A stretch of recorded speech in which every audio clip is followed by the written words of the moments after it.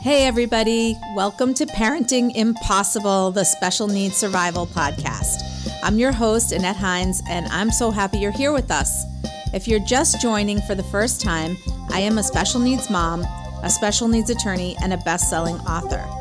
So please grab your coffee, and if you're like me, you might be listening in your car. I spent a lot of time in the car in my day. And please join us for some important discussions to help you thrive in this complex special needs world.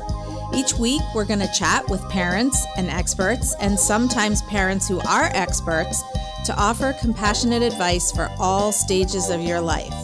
These are the conversations you would have with your best friend if your best friend was an expert like me. Let's go.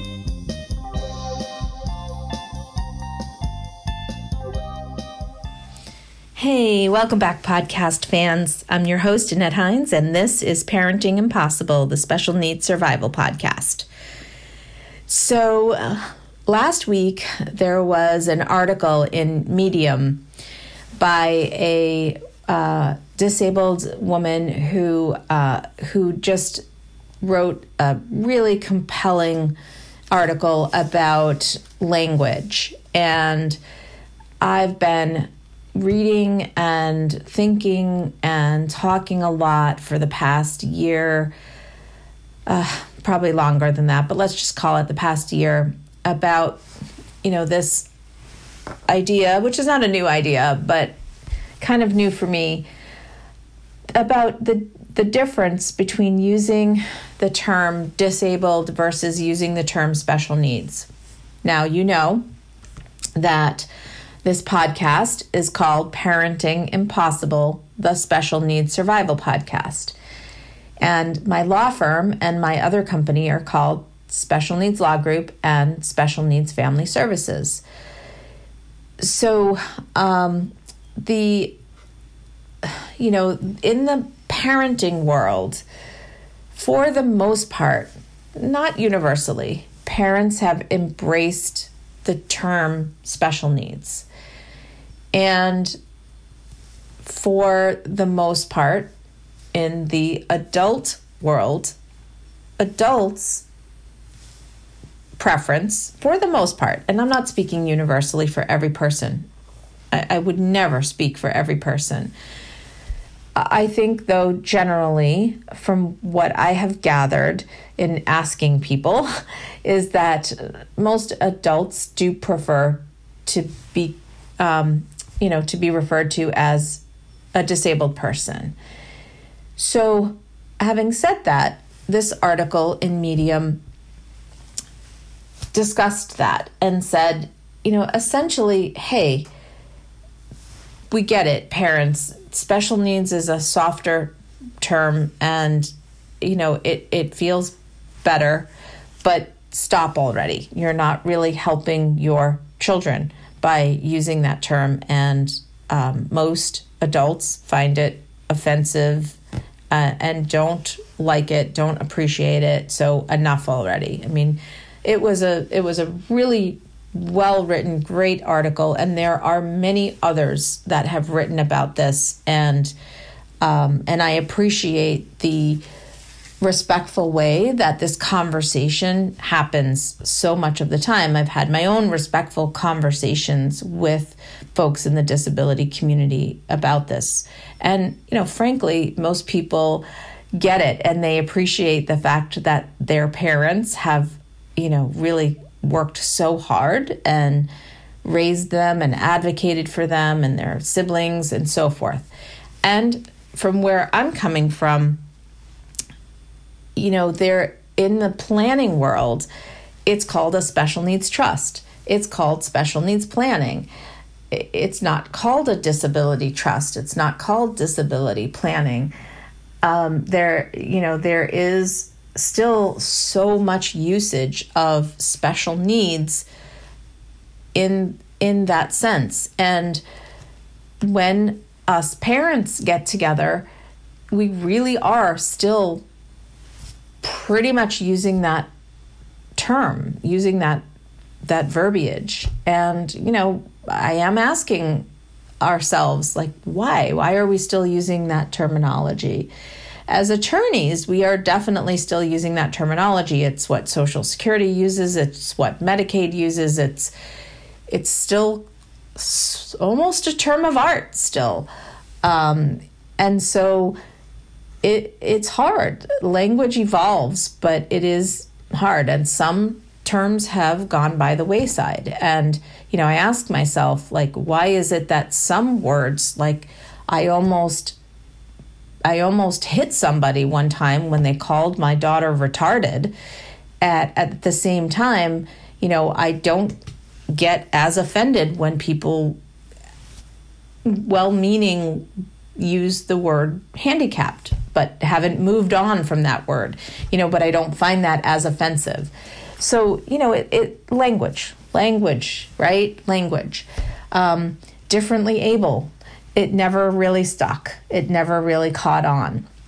There's so much to this idea of language.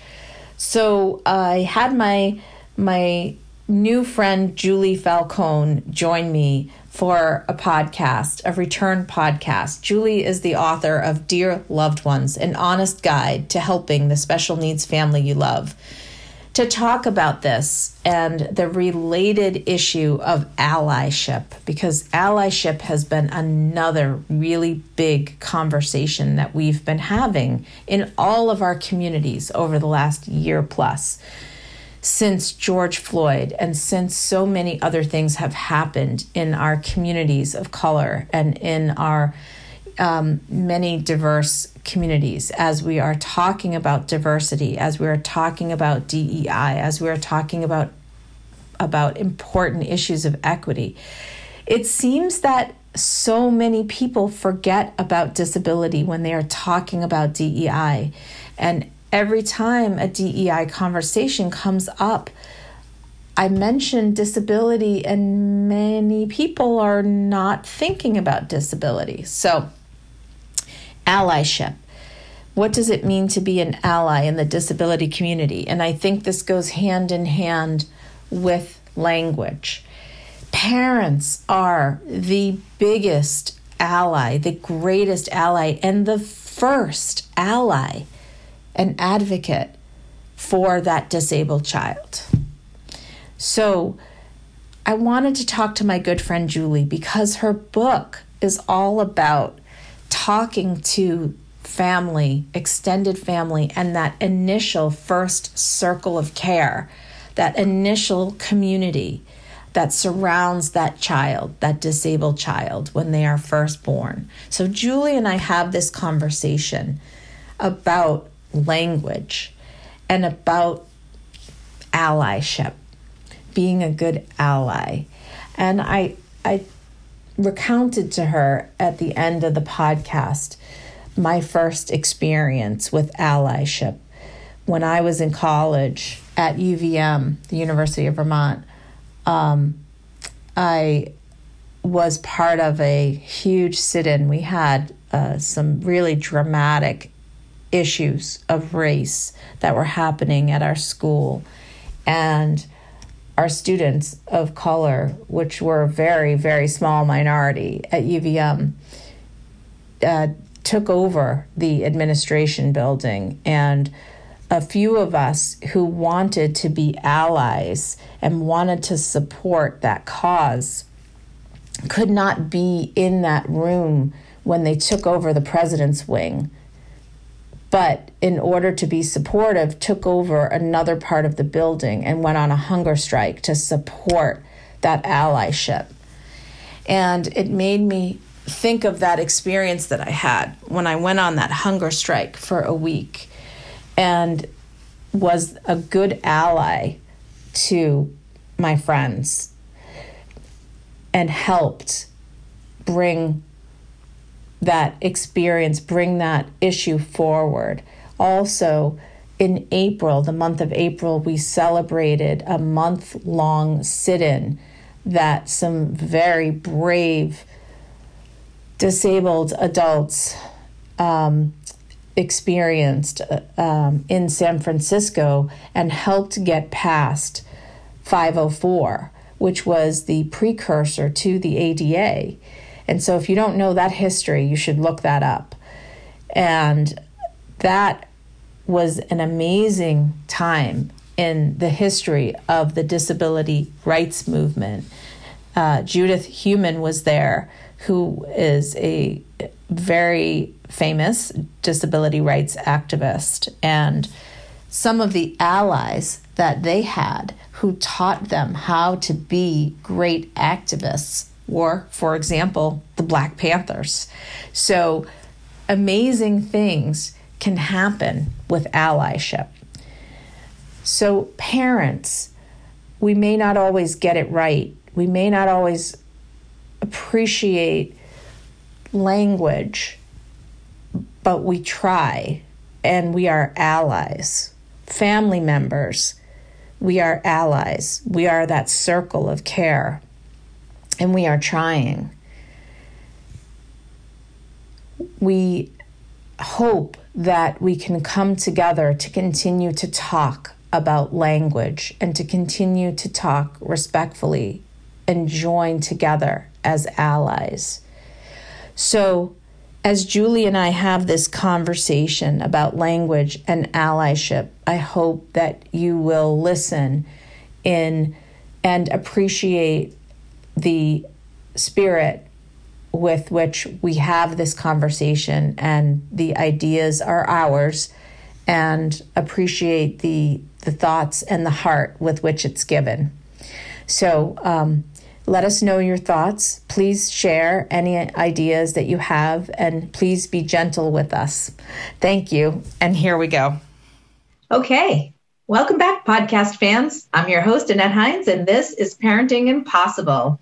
I am so lucky to be back today with Julie Falcone, who, if you remember, was an amazing interview.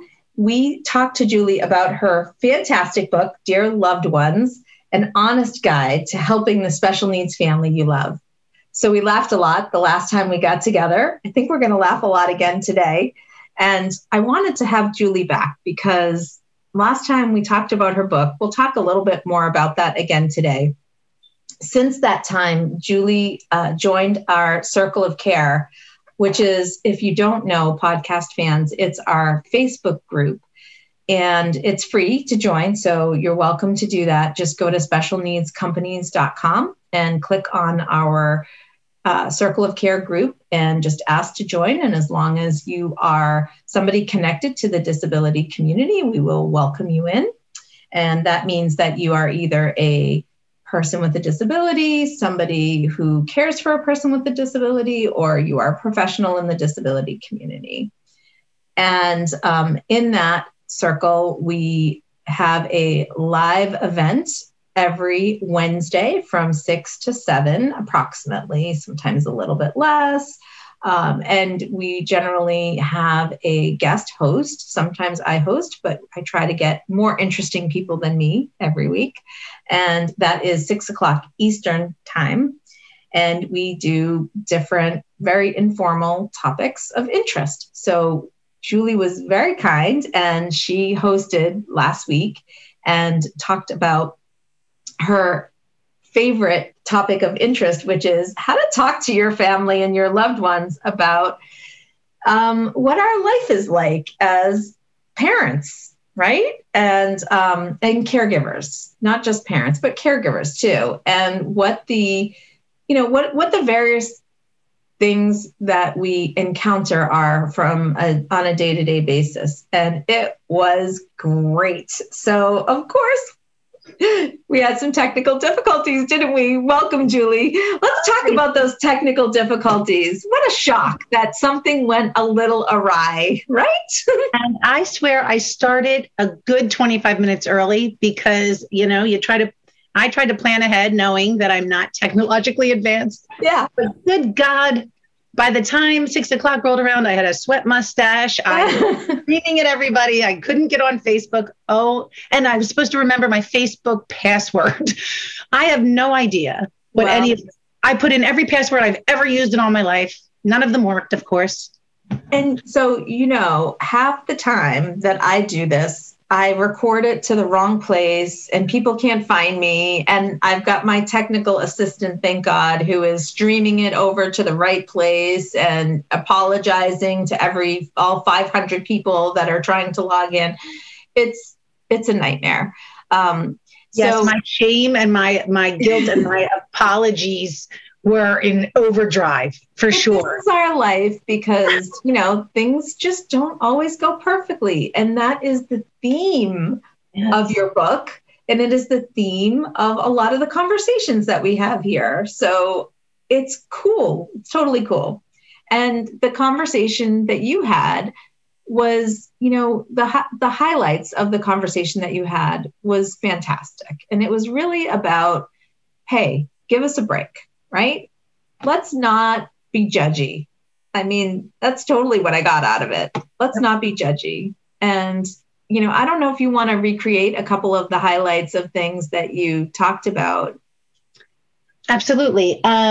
So on that Facebook Live, one of the things, like you said, about being judgmental is life is hard enough, right? I don't need any extra help on feeling those exact feelings that I felt at 6 o'clock, the shame, the guilt, why can't you do anything right, Julie?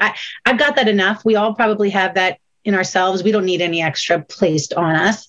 And I think I was almost annoyed that I was feeling those feelings as I was feeling them. Like, Julie, we've been through this. You have to be good to yourself. You're nice. You're not judging everybody else.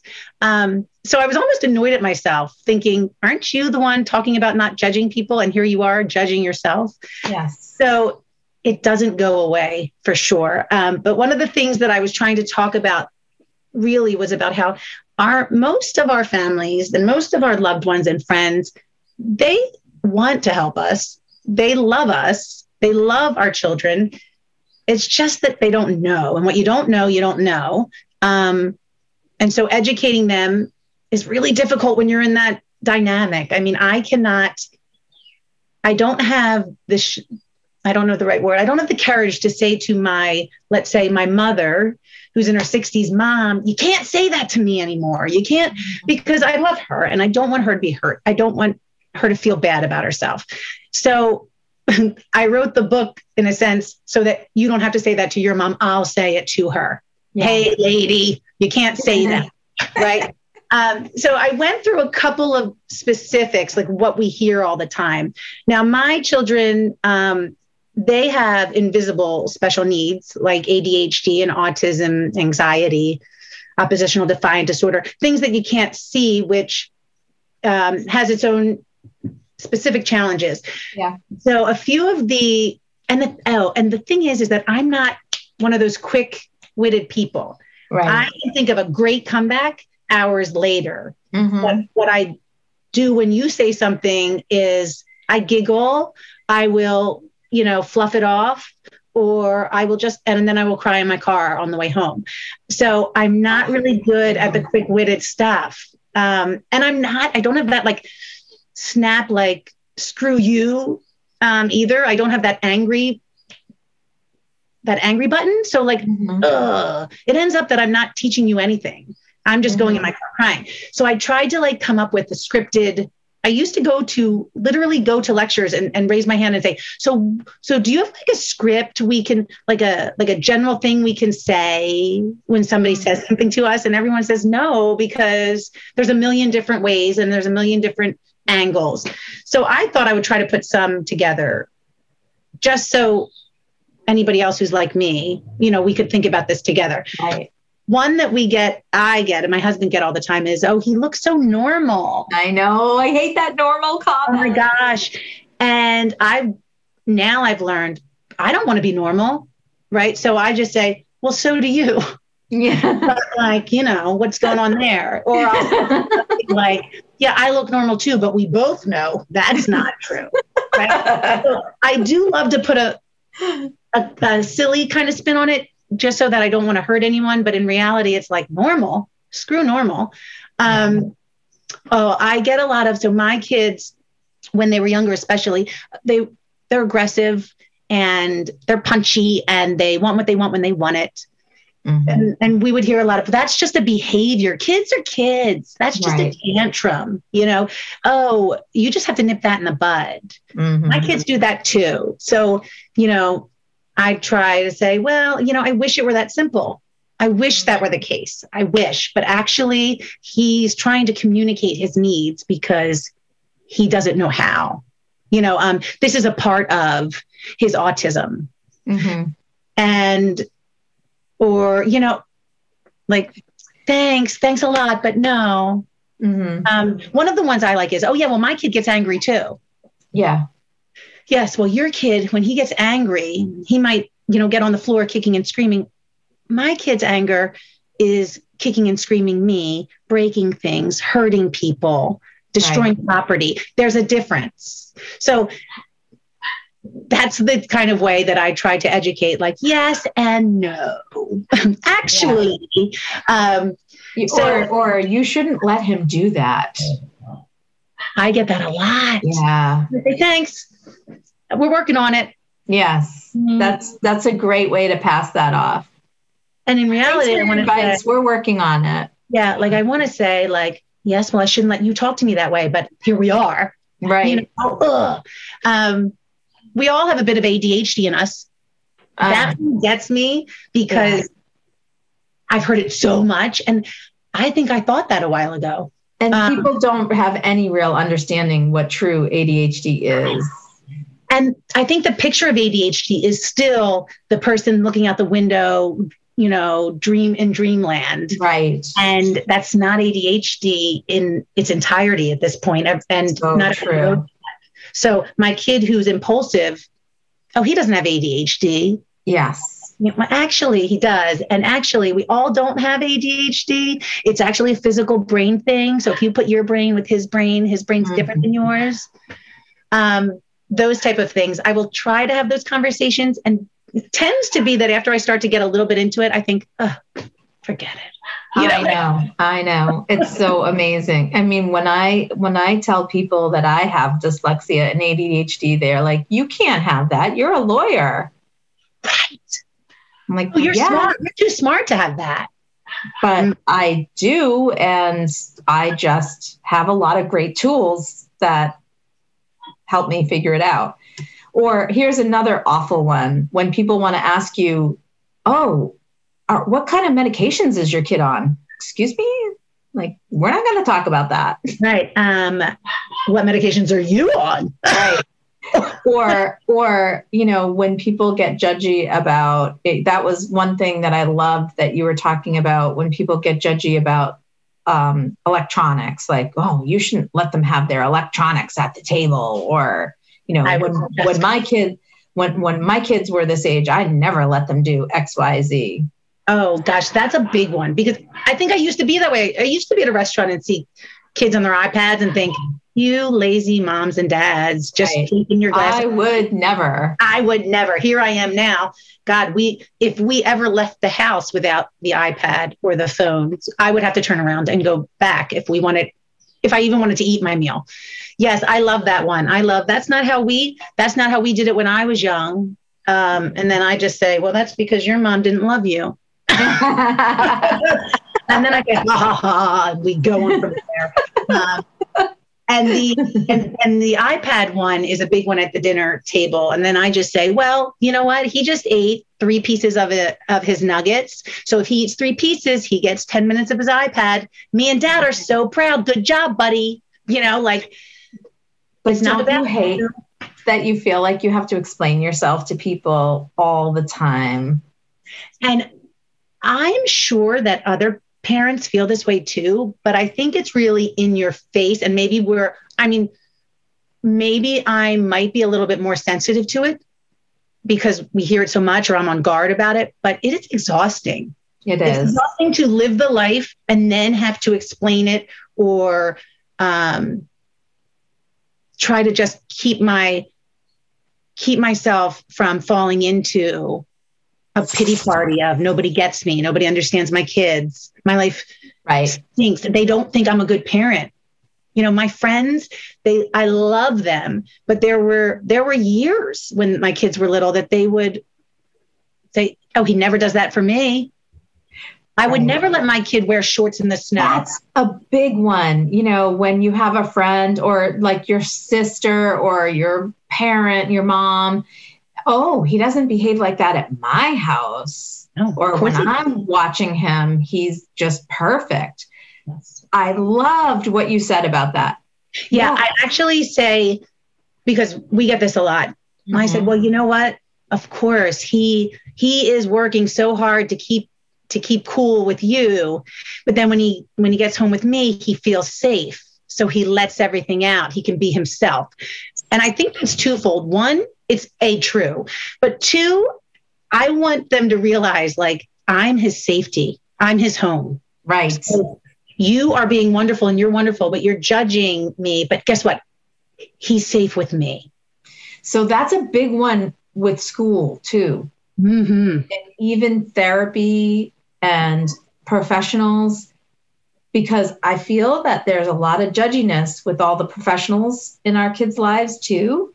Mm-hmm. And so even though you wrote this book, Dear Loved Ones, for, you know, the family members and the, you know, sort of the close circles, this could be really for everybody in our kids' lives, because it's the same conversation. You know, the kids go to school and they're kind of, you know, not always, but they are a little bit tighter and, you know, really locked down, and they do kind of let it rip at home.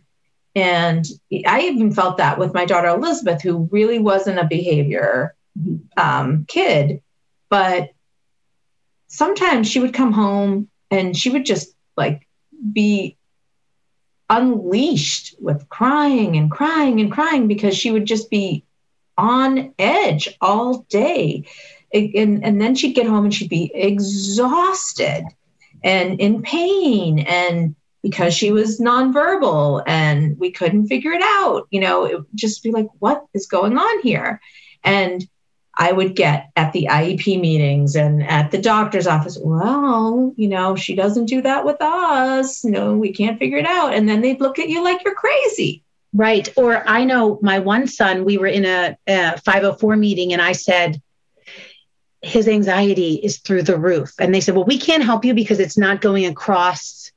It's not just going across settings. Right. And I thought, it's not generalized across the settings. And I thought, he's working his ass off. He's being super successful at school. You know, that's why. But if we could help him a little bit, it would probably help when he got home. Yeah, that was annoying. And I have to say, my son just turned 10 2 days ago, and we pulled out his scrapbook, you know, because I tried to do like a 1-year scrapbook.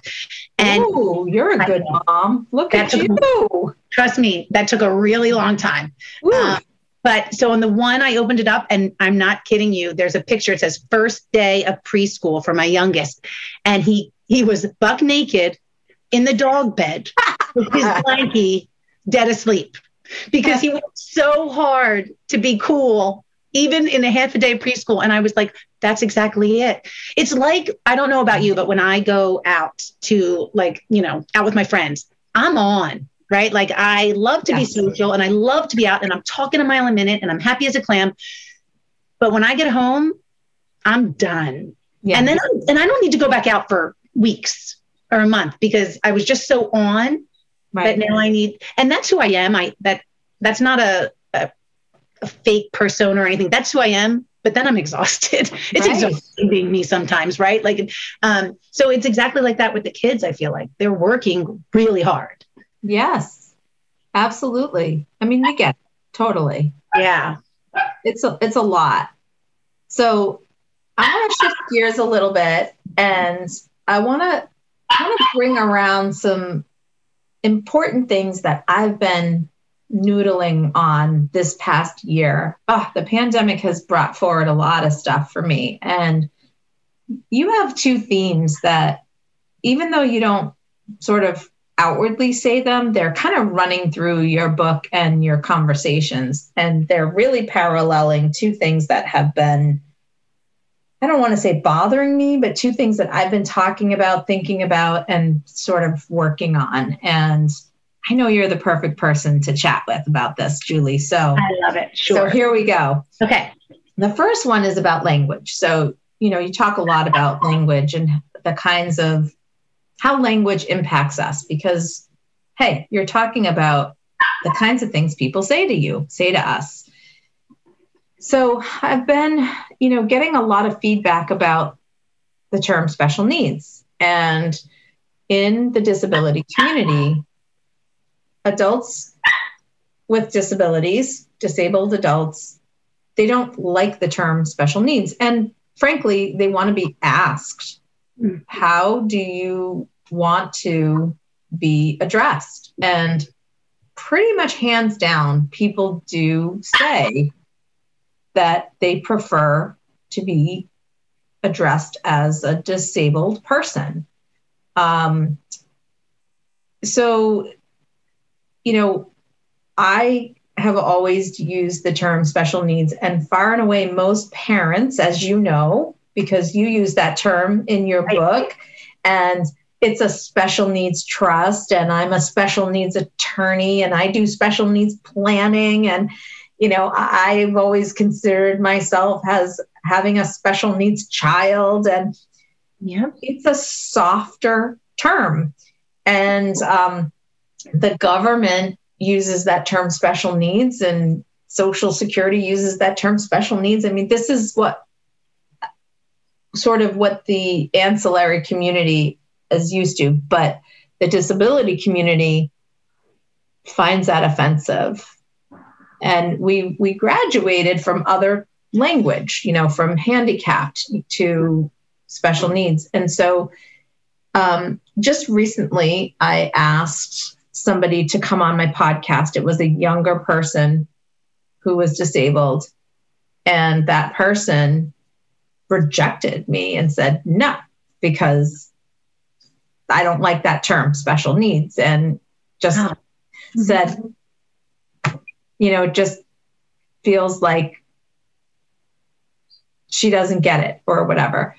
Now, I don't like being rejected hands down, because I feel like that person didn't even listen to my podcast where I talk a lot about language, and I've been noodling over this multiple times in my podcast. I've been talking about this for months now.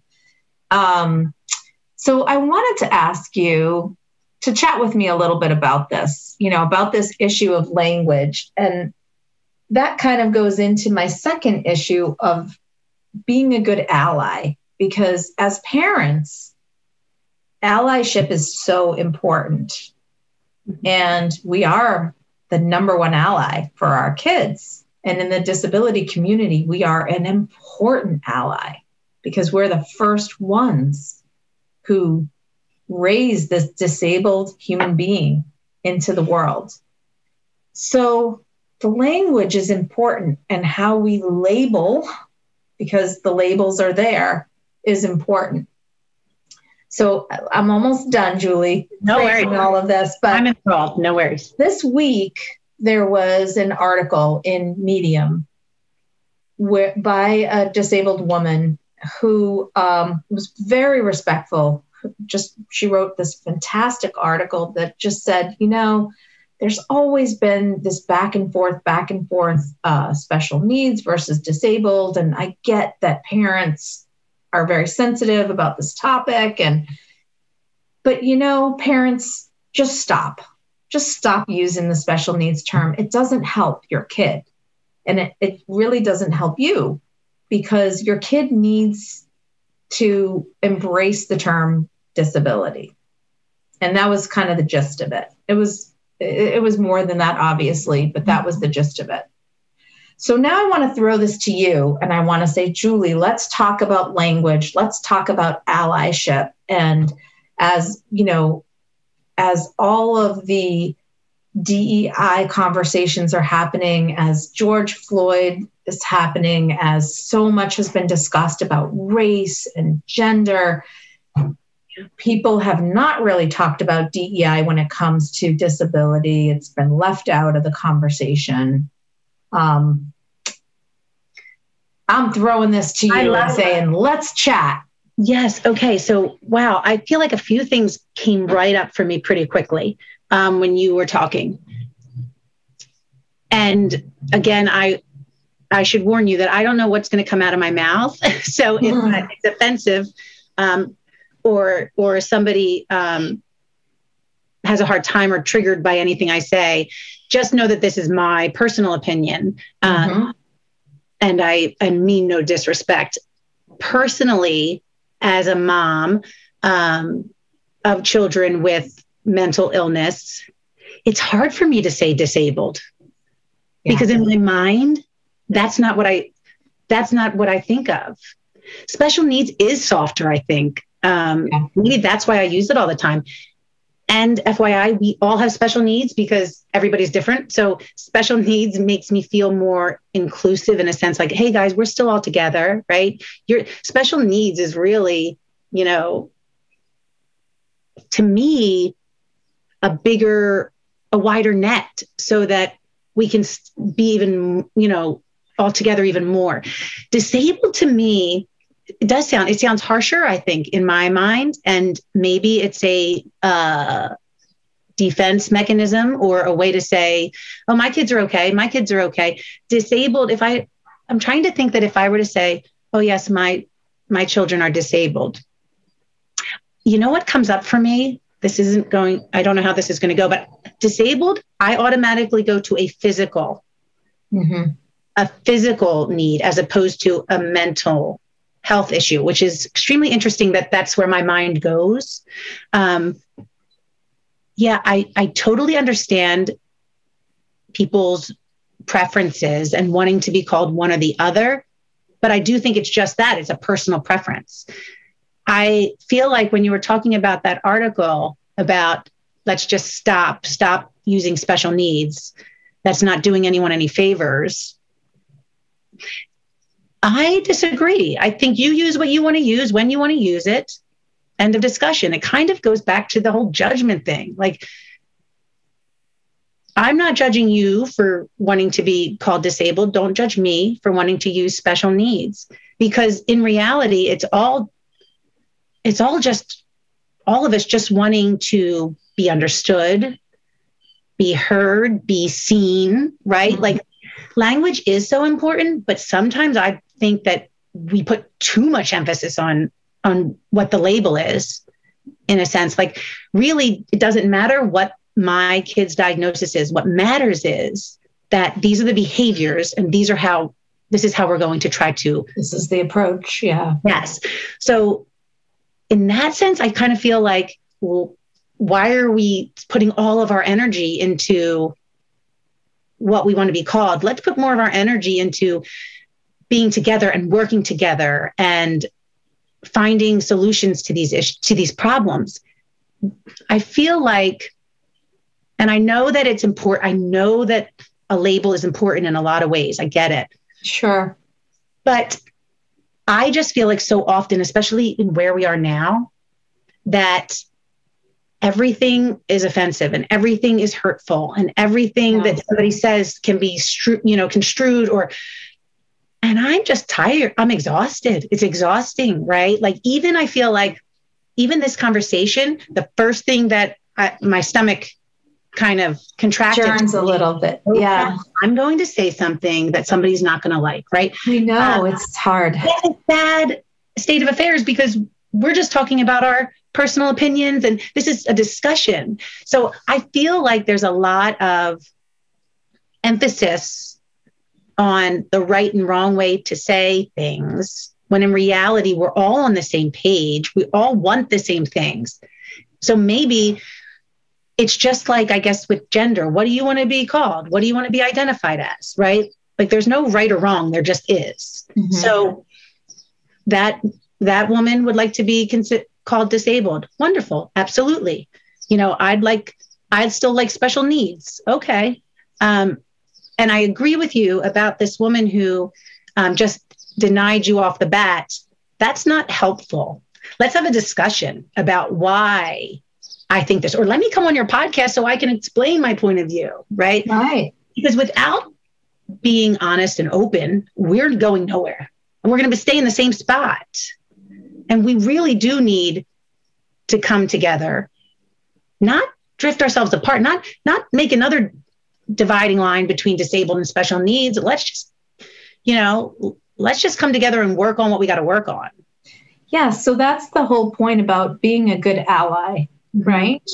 Yeah. So, as a person who has a hidden disability, which some people would consider a disability, being dyslexic and having ADD, ADHD, it's funny, I don't really consider myself disabled.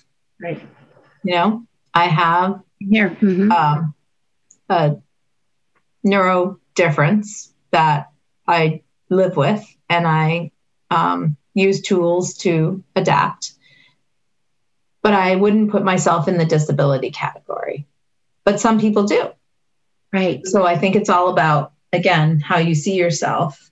And I don't necessarily think that one way or the other is correct. There's no right, there's no wrong. It just is who you are. Mm-hmm. But as we are moving along this conversation and we're thinking about, as parents, we are that very first ally and that strongest ally.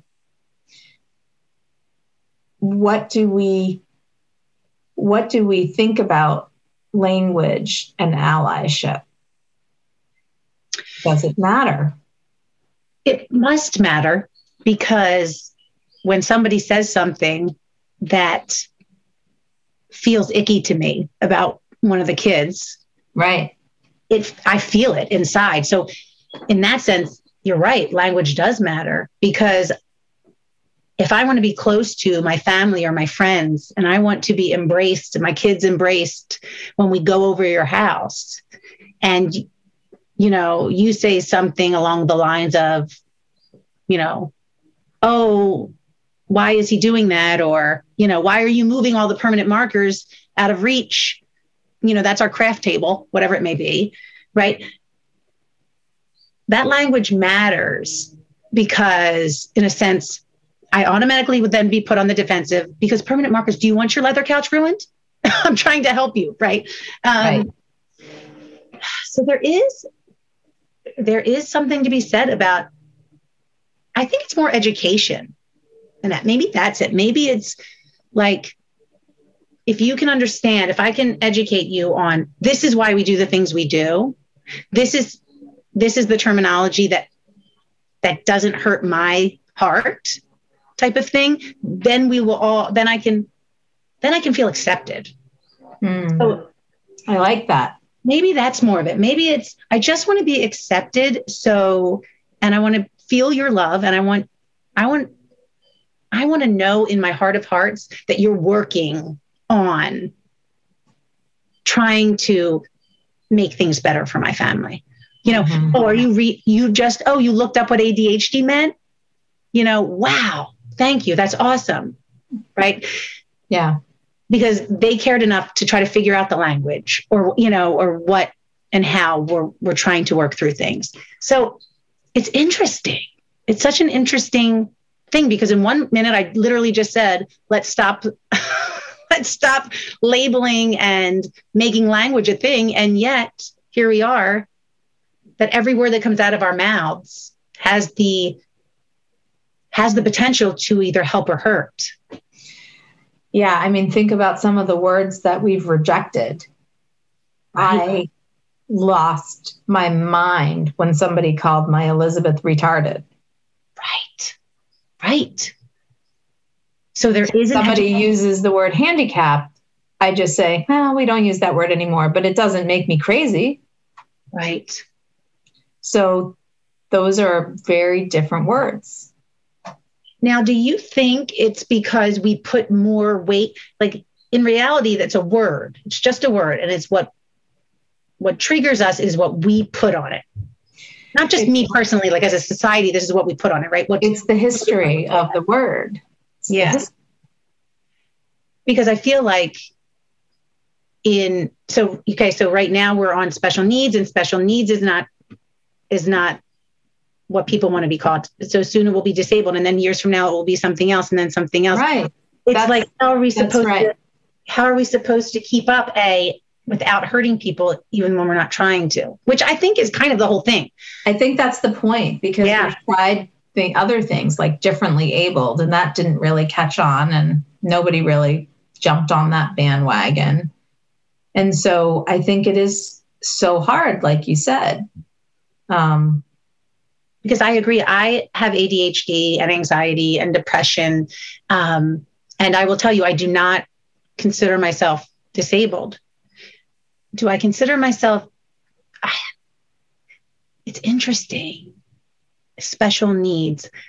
I just think of the kids. I don't even think of myself as an adult having special needs. See, I think that's the whole point. I think special needs is a kid term. And I don't think that we would use that for an adult. And I really feel like that's the difference. Yes, it's really true. But is it because here's one of my thoughts right now that just came to me. Am I thinking that my child, I'm calling them my special needs child, or, whatever. He has special needs. Is it because he's not old enough yet? He doesn't have the tools yet to manage those? Because maybe that's why I don't consider myself special needs, because I've learned through years of therapy and, many different things.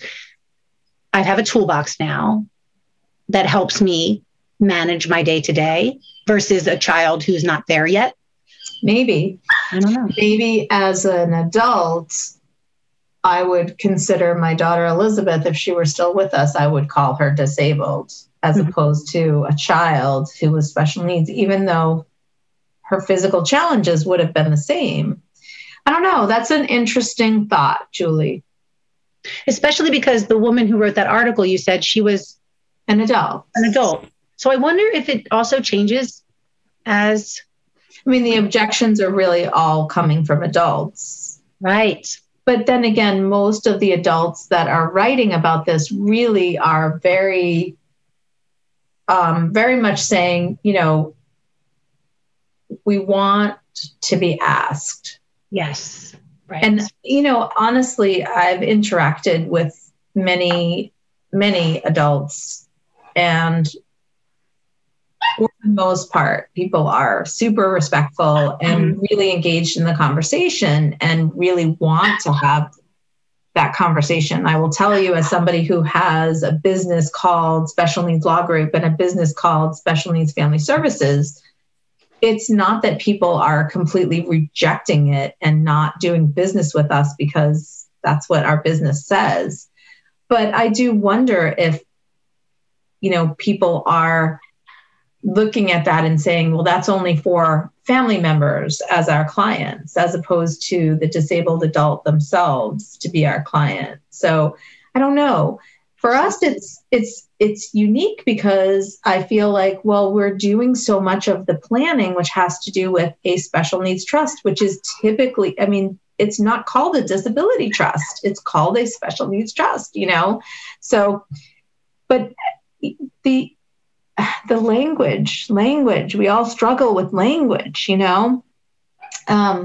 Anyway, to get back to the issue of allyship, which again, you talk about so much in your book and in all of the things that you do, which is your circle of care. And you're trying to draw people into that circle to be helpful, right? You're trying to draw them in so that they know how to support, how to be there. And this is a time when we need that support more than ever. I agree. And I think, again, I feel like I know so many family members and friends want to help. And maybe, I think for a lot of us, there might be a fear that goes along with that. If I say something, I don't want to offend you, right? Like half the time, my family and friends, they don't know what they're saying is even maybe triggering for me, right? How would they if I don't explain it or talk to them about it? But again, there is that barrier. That's why I think that education has to be the number one, even when it's uncomfortable. Yeah.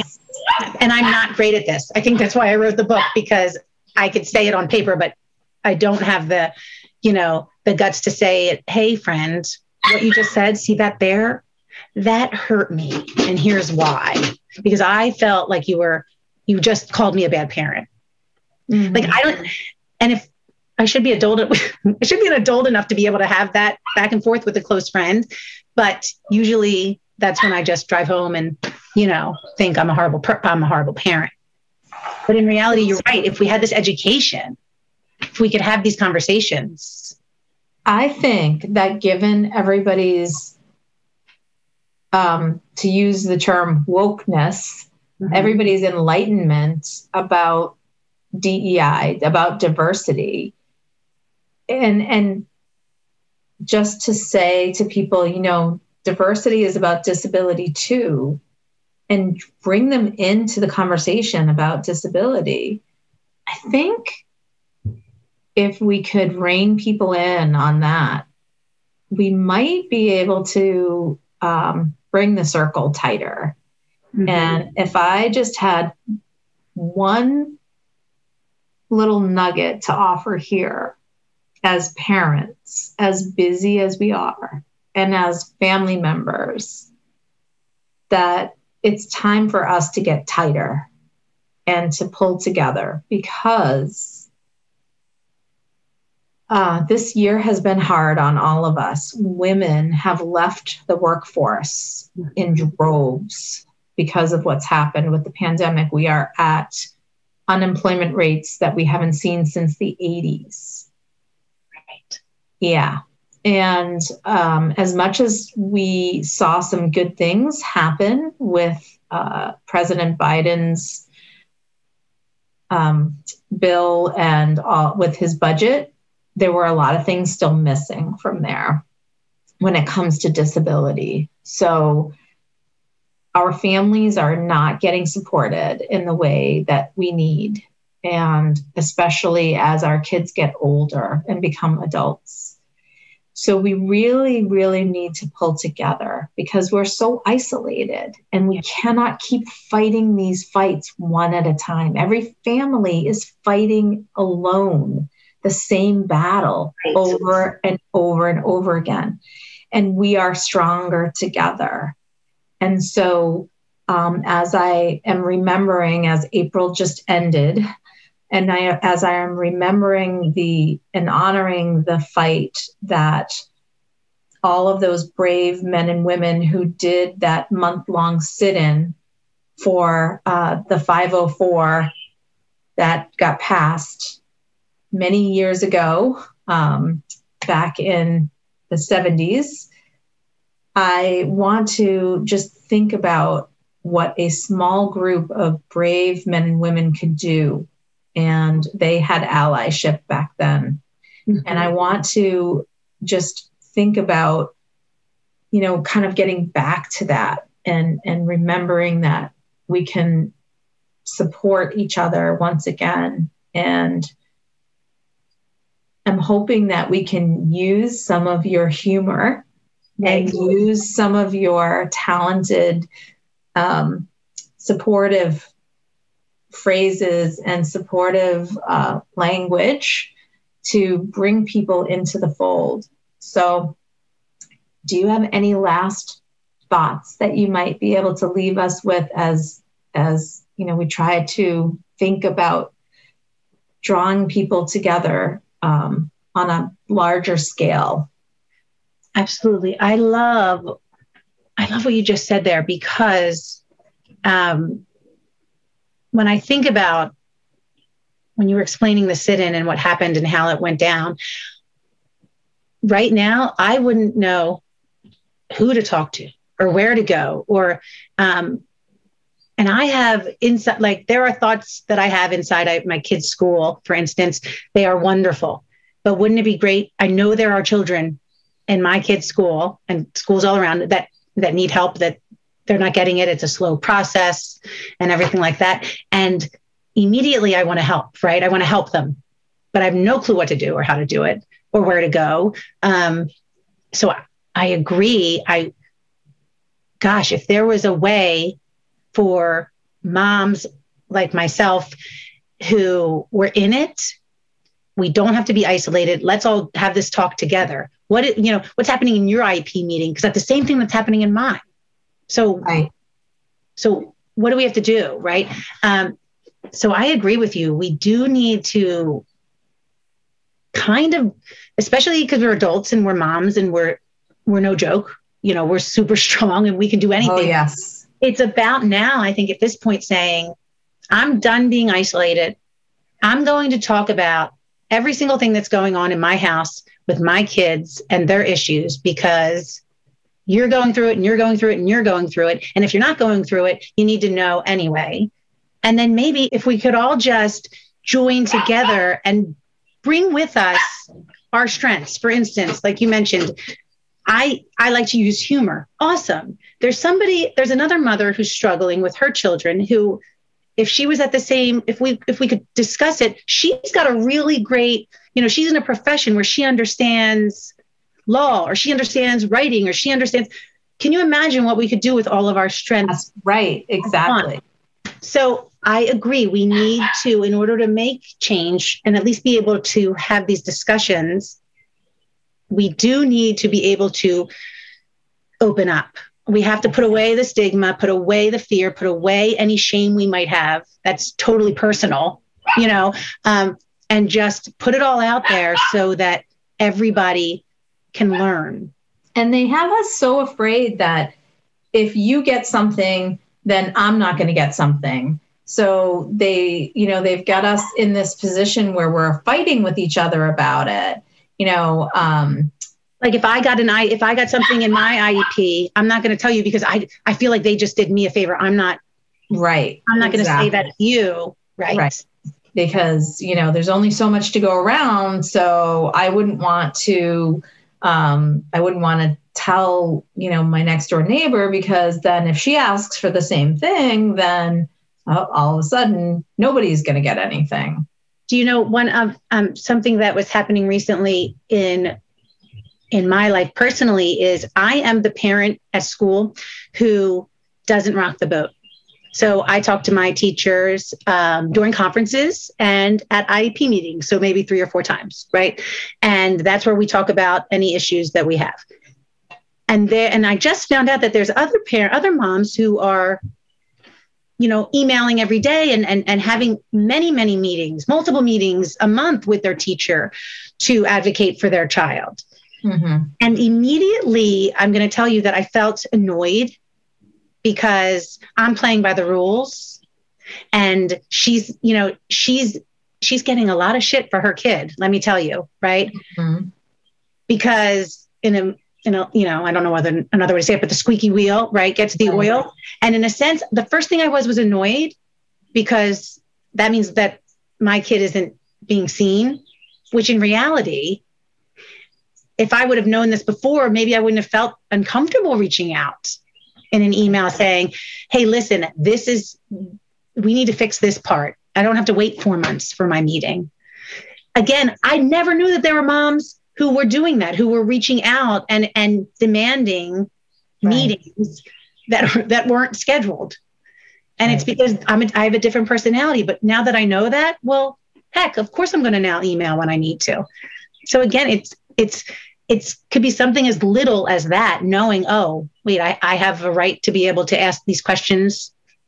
Or when things really are going wrong, all the parents get together and protest.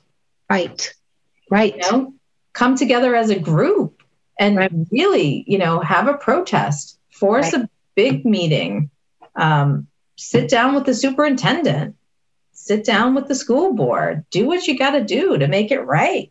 Right. When I was in college at the University of Vermont, we had some very bad racial incidents, and a group of students took over the entire administration building, and a group of white students, me included, were not part of those students of color, but we, in our allyship, went on a hunger strike and took over a different part of the administration building. So they took over the president's wing, and we took over a different part of the building and went on a hunger strike. And we were in there for a week. Wow. Yeah. Before we had to leave because awesome. That's so police came. That's so powerful though. That's so empowering. Yeah. So I went on a hunger strike for a week until they agreed to fix some things. And it's sad to say, not a lot changed. Some things changed, but I mean, it was pretty horrific. So it was, that's allyship, right? You can't be right in the mix if you're not maybe one of the affected class, but you can be right there supporting in a way that is connected because you care and because you want to make an impact. Right. So you don't have to sit on the sidelines. As a parent, you can still do something. As a family member, you can still do something. As a professional who is in this industry, you can still do something. You can make change. It's so true. It's so true. We just have to be open. We just have to be open and honest. Power to the people. Yeah. All of a sudden now I want to go. I couldn't go on a hunger strike. I'll do something. I want to do something. Well, we're too old to do that probably, but we could march and roll with our signs. And, we could, if things are not going right, we don't have to take it. It's true. It's true. And you don't have to do it alone. No. Why do we have to fight one family at a time? One family at a time. It's ridiculous. I say that in my practice all the time. I'm so tired of fighting the same battle with Medicaid over and over again, the same battle with Social Security. It's the same case over and over and over again. That is so frustrating. It is so frustrating. Global change. We need global change. Because it doesn't be so hard. It doesn't need to be everything in our lives is hard. Right. So to get together to make one thing a little less hard is a huge deal. Okay. So podcast fans, I'm doing my part. Julie's doing her part. What are you guys doing? Join us. First of all, read Julie's book. It's very funny, but it's also really, really heartfelt, and it's important. It gives you the tools that you need to have those important and touching conversations. It will help you, I promise. And if you are ready to take on more, get in touch. So message me in any way, join our circle of care, get in touch with Julie, and let us know what you're up for, because I would love to continue this conversation about language. I'd love to continue this conversation about allyship. I want to know what you think. I'm still noodling around these things. I don't have all the answers. Julie doesn't have all the answers. We only know what we think and somewhat what I've been hearing from people, but I'm completely open to, really just digesting all of what's out there. And I would just really love to know what you all want. And I want to join forces with all of you. So let's get together and see what we can accomplish. Right, Julie? Absolutely. I love that. Yeah, definitely. Well, Julie, it is always a pleasure chatting with you. I cannot wait till we can get together in person. I hate this pandemic. Let it be dead already. I know. Absolutely. Thank you for having me. I could talk for days and days and days and days. So it's wonderful. All right. I will see you soon. Bye. Thank you. Bye. Hey, everybody. Thanks for tuning in. I just wanted to take a second to say how much I appreciate you taking the time to listen to these podcasts. I'm having a blast doing them, and I hope that you're finding the content to be what you were really hoping. If you are, please take a second to leave a rating and a review. It's so helpful in getting this content out to people who really need to hear it. Thank you so much.